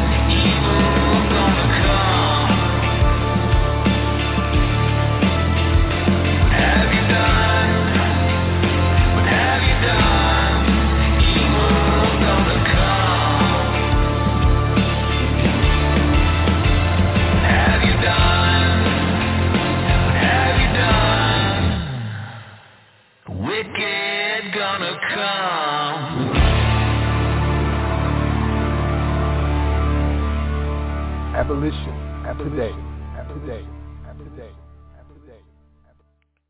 So you just heard Mehdi Hasan on his show, the Mehdi Hasan Show on MSNBC, speaking on Pastor Greg Locke. I don't even know if I can call him a pastor, but Greg Locke, and that was followed up by a tremendously timely track by Blues Saraceno, Wicked Gonna Come. And, my mother even gave it 5 stars, man. That's a really nice track there, Max. That's a good find, man.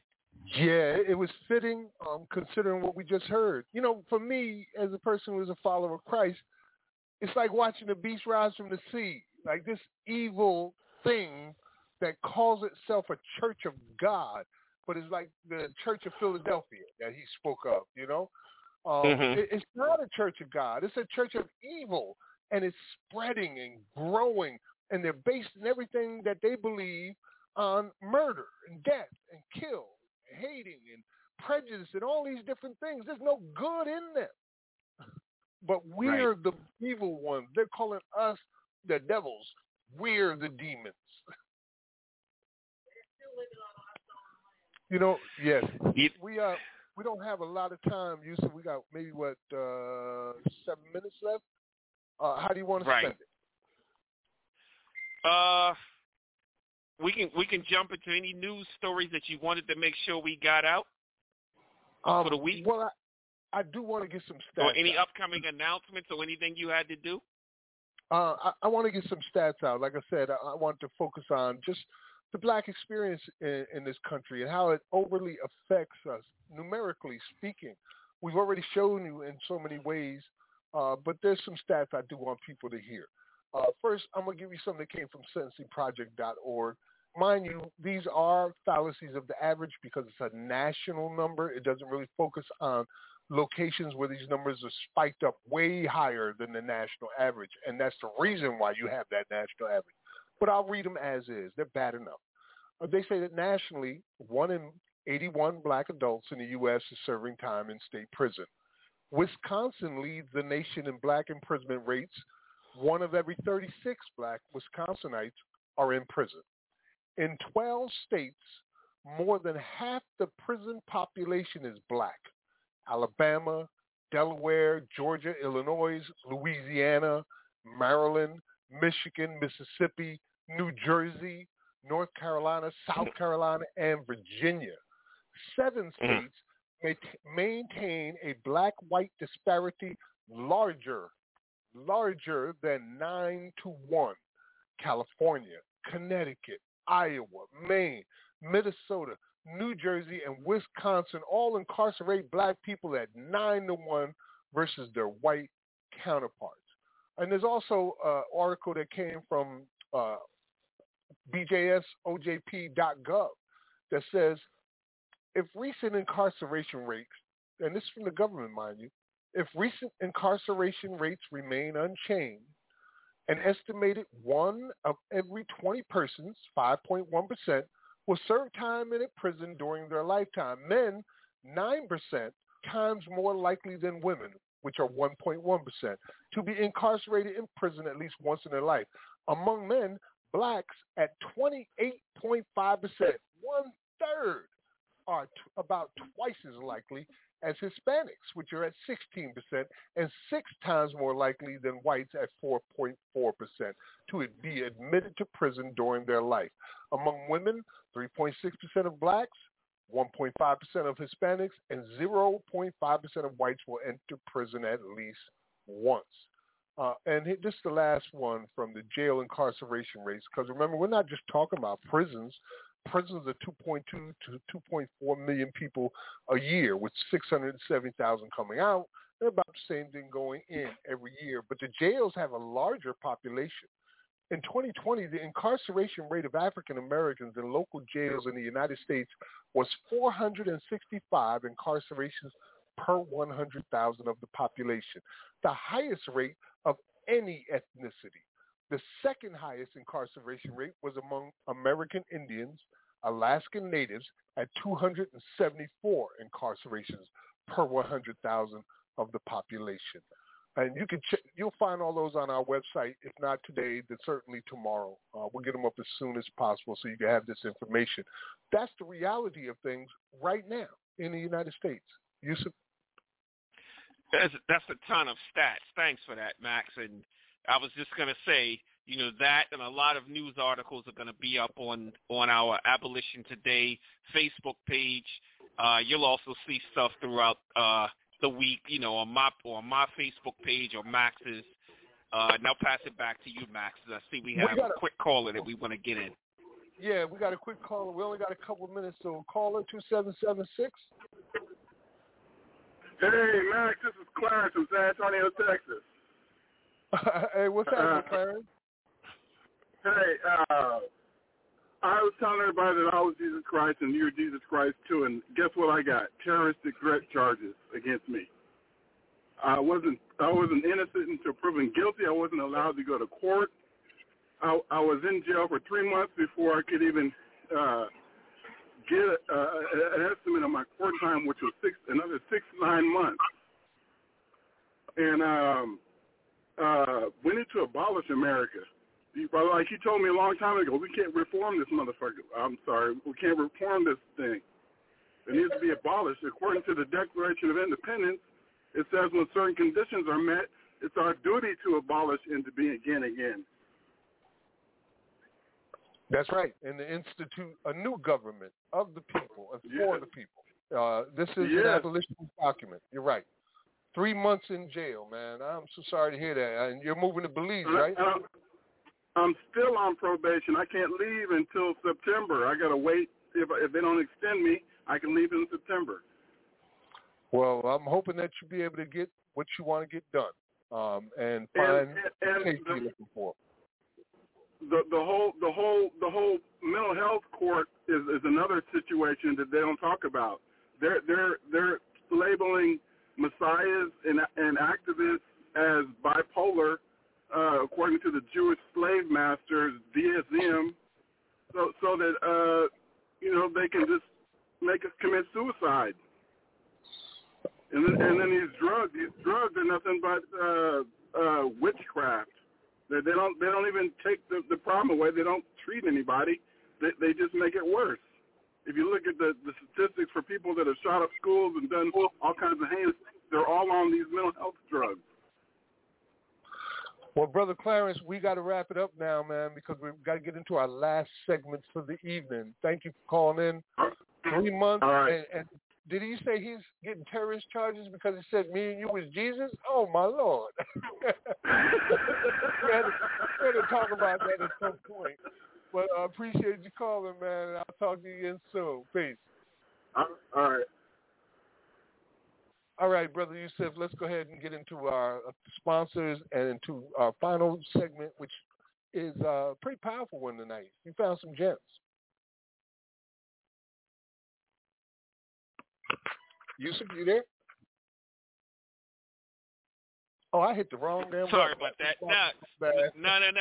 It was my fault. It was my fault. We'll jump right into our sponsors and our partners.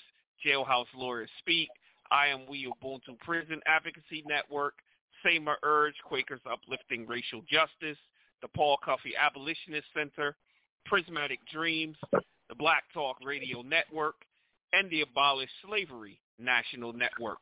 Remember to subscribe to our YouTube channel, youtube.com/Abolition Today. That's where you'll find all the news, information, and music you hear on this program. You can also text exception, all one word, no spaces, in the exception to 52886 and follow the prompts. This will send a signed petition on your behalf to your congressional reps in support of the proposed 28th Amendment to repeal and replace the exception clause to the 13th Amendment. And as Max said, we have a really, really, really good Bridging the Gap, as all of them are. This is an excerpt of Frederick Douglass speaking in April 1865 to the Massachusetts Anti-Slavery Society, and it's entitled, What the Black Man Wants.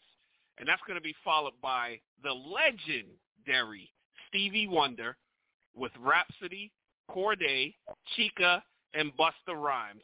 And it's called Can't Wait or can't put it in the hands of fate.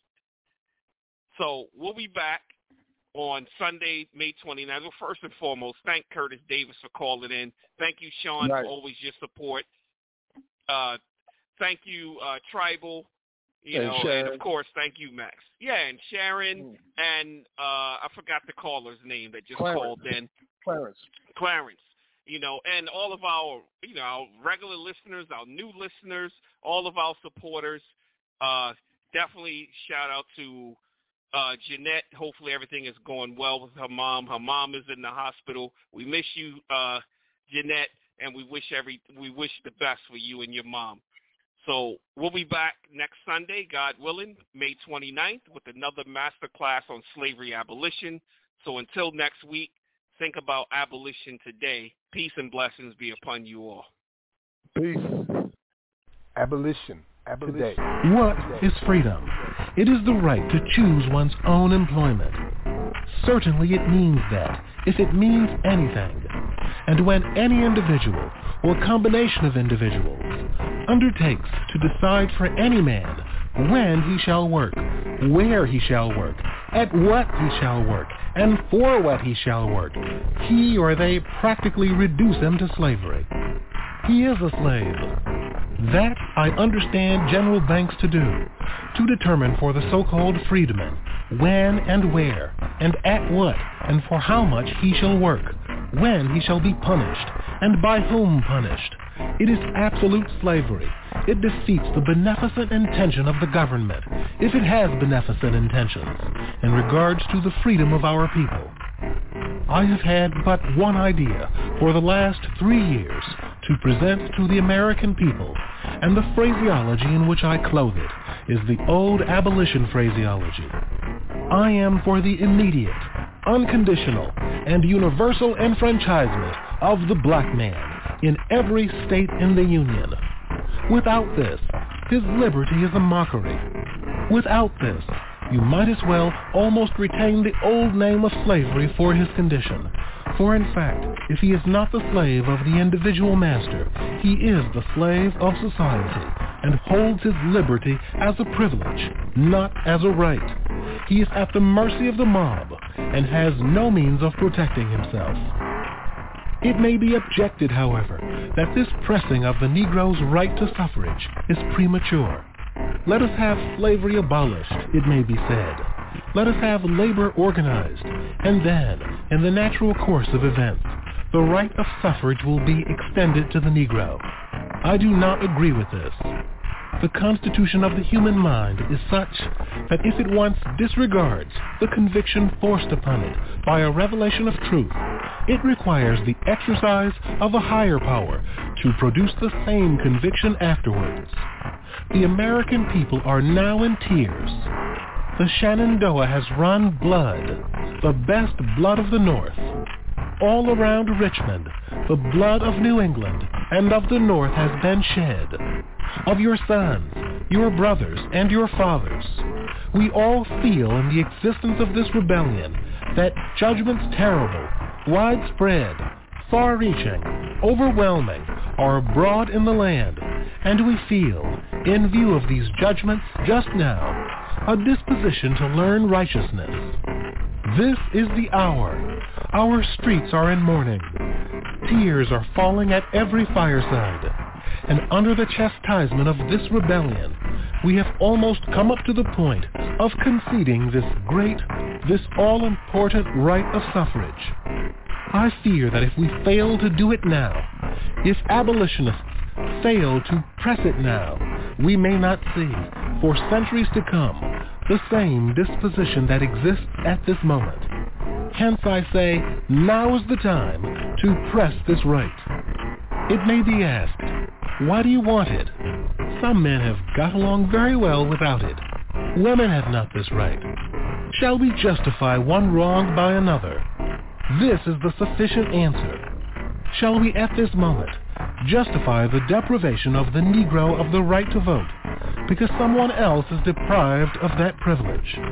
I hold that women, as well as men, have the right to vote, and my heart and voice go with the movement to extend suffrage to women. But that question rests upon another basis than which our right rests. We may be asked, I say, why we want it.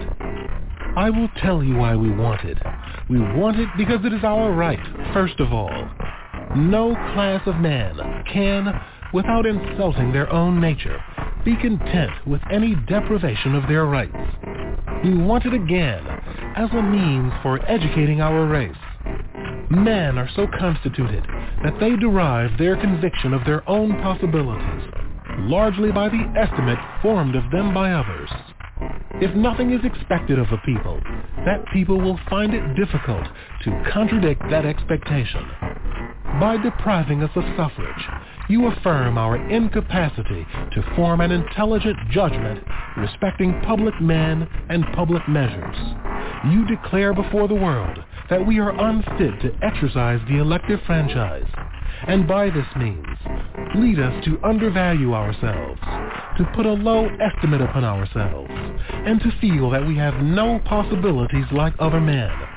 Again, I want the elective franchise for one as a colored man, because ours is a peculiar government, based upon a peculiar idea, and that idea is universal suffrage. If I were in a monarchical government, or an autocratic or aristocratic government, where the few bore rule and the many were subject, there would be no special stigma resting upon me because I did not exercise the elective franchise. It would do me no great violence. Mingling with the mass, I should partake of the strength of the mass. I should be supported by the mass, and I should have the same incentives to endeavor with the mass of my fellow men. It would be no particular burden, no particular deprivation. But here, where universal suffrage is the rule, where that is the fundamental idea of the government, to rule us out is to make us an exception, to brand us with the stigma of inferiority, and to invite to our heads the missiles of those about us. Therefore, I want the franchise for the black man. History say don't repeat her. Many years a slave, took notes from Lapita. You should marvel at the fight in me. Feel like Anita, apologize. You denied my people, made I just legal. We all paralegal, gotta defend ourselves when the laws ain't equal. Cops ain't lethal, death in cathedrals. Bang, bang, boogie, you could die wearing a hoodie. Alright, sometimes we gotta find our creative. I defeated Father Time, was raised by Mother Nature. In the project, tenement walls, sudden withdrawal. The true rebel, it's easy to spot the government flaws. Mass confusion, people in power commit collusion. Indoctrinated students, I'm the leader of the movement. Take lifetime, trying to duck the school to prison pipeline. Disenfranchised, amazing I'm in my right mind. Create change, survive, struggle to maintain. So many lives within the campaign, a damn shame. I'm thinking how will we survive when the freedom that we have is a facade.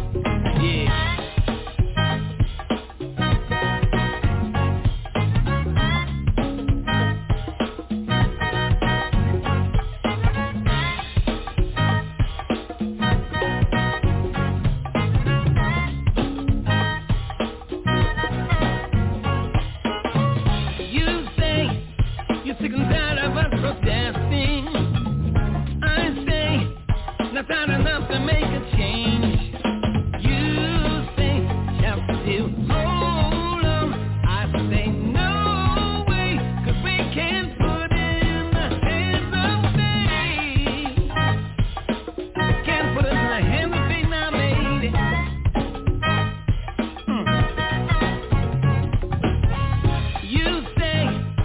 Generation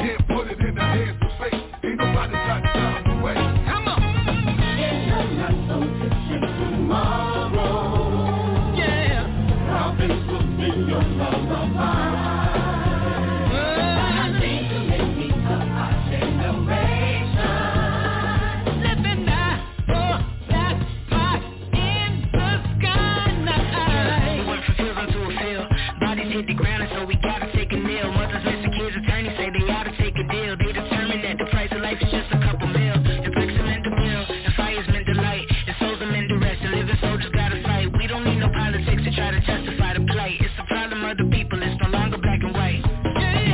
So we ain't talking no more, we getting to it. Can't put it in the hands of fate, that's how we do it. Now let me go and get with all of my people, you know I have to get that are showing sacrifices like my brother Colin Kaepernick. Opportunities that I get to talk, you know I have to spit. Breonna Taylor turning the grave, you know we have to get justice. Now stay in your place and still focus on the outcome of George Floyd case. While you out here doing the minimal, everything about us still live by the principle. Can't put it in the hands of fate, ain't nobody got time to wait. You say, now you really truly get it. I say, how what you do will let me know. You say, I'm so ready. I say, let's do this, and I just put it in the hands of fate. Can't put it in the hands of fate, ain't nobody got time to wait. Can't put it in the hands of fate, ain't nobody got time to wait. Abolition. Hi, my name is Jeanette Smith. I am a slavery abolitionist. Some of you may know me. I'm doing this recording because I would like to ask if any of you can help with some financial assistance. Max and Yusuf do not like to ask for money, so I would like to ask on their behalf because they and other abolitionists pull money out of their own pockets, and this is so important. So if you can help, you can find the information at the top of the Facebook page for Abolition Today. Thank you. Abolition. Today.